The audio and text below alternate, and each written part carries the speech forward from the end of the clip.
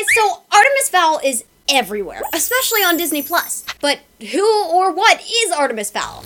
Well, it's a book series. Cliff Notes, he's a 12-year-old rule-breaking genius that comes from a long family history of criminal masterminds. You don't believe it at first? As for me, well, I'm Piper Reese. I've been hosting Piper's Picks TV right here for 13 years now. Wow, that's a long time. So, for those of you who want videos to watch, we have about 350 of them right here on our channel. So just hit that subscribe button, the notification bell that doesn't do much unless you press all on, and all other necessary buttons. Enjoy. The story gets going when Artemis's dad is basically kidnapped. Artemis is told if he ever wants to see his father again, he has to hand over the ultra-powerful weapon called the Aculos that's a fairy device his dad has stolen. Does this remind anyone else of the Omega Hedron from Supergirl? Alright, just me. So let's back up a sec. Artemis thinks his dad is a rare antique collector. His dad told him stories of these advanced subterranean civilizations, of fairies, goblins, trolls, dwarfs, and other magical beings. But Artemis didn't know they were real, until now. And now we do too. So if you've been listening up to this point and you've seen the trailer and now you're going, wow, it really seems like Disney has found their own Harry Potter.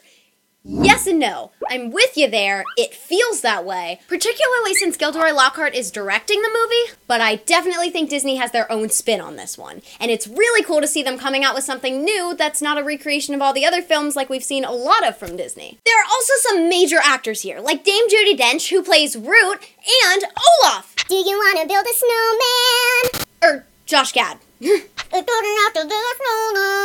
Josh plays Mulch Diggums, and if you've been following the whole conspiracy theory from Harry Potter, he looks an awful lot like Hagrid, but luckily we are not the only ones that feel that way. I just love this idea of like Hagrid by way of Han Solo. He's an oversized dwarf that Root brought in for his skills in breaking and entering and stealing treasure. What better values could a person have? Josh is super awesome, super nice, and we even got to meet him before Olaf was ever Olaf.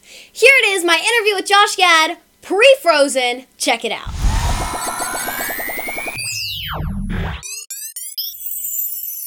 Hey guys, I'm Piper Reese from Piper's Picks TV, and I'm here with... Josh Gad. So, what can you tell me about Frozen? I can tell you that it's Disney's newest animated feature that's coming out in November, in which I play a snowman named Olaf, who has an unhealthy obsession with summer. And I don't think he realizes that summer and snowmen don't really mix. Oh, that's really funny. Do you use a different voice for your character? A little bit, yeah. I mean, he's a little bit more high-pitched, and he's got a little bit of a lisp, because he's got this buck tooth in the front. But it's so much fun playing a character like that, because, you know, you sit in this booth and you get to just play with nothing but your voice, and the animators then take your voice and they apply all of this gorgeous animation to it and create this character from scratch. And then you look at it and you're like, oh my God, I can't believe what they did with my voice. So it's really one of the coolest things. So, I know there's a lot of singing in the movie. Does Olaf sing? Olaf does sing. Olaf has his very own song, which is a really fun number that has to do with summer. And I think it's you know, one of those great songs in the vein of like something like Sebastian's song Under the Sea or something like that. Oh, cool. Does Olaf have any relatives on the planet Hoth? Yes.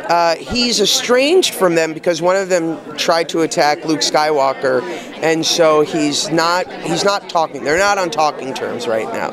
But he does have relatives on Hoth. Okay, thank you. Reindeers are better than people. Sven, don't you think I'm right? I can sense you there, like a friend I've always known. I'm arriving, and it feels like I am home. Sven, it feels like the future is calling. Are you telling me tonight you're gonna get down on one knee? Yeah, but I'm really bad at planning these things out, like candlelight and pulling of rings out. Maybe you should leave all the romantic stuff to me. This will all make sense when I am older. Someday I will see that this makes sense. I turned to the wrong side. Do you want to build a snowman? It's good enough to be a snowman. Okay, bye.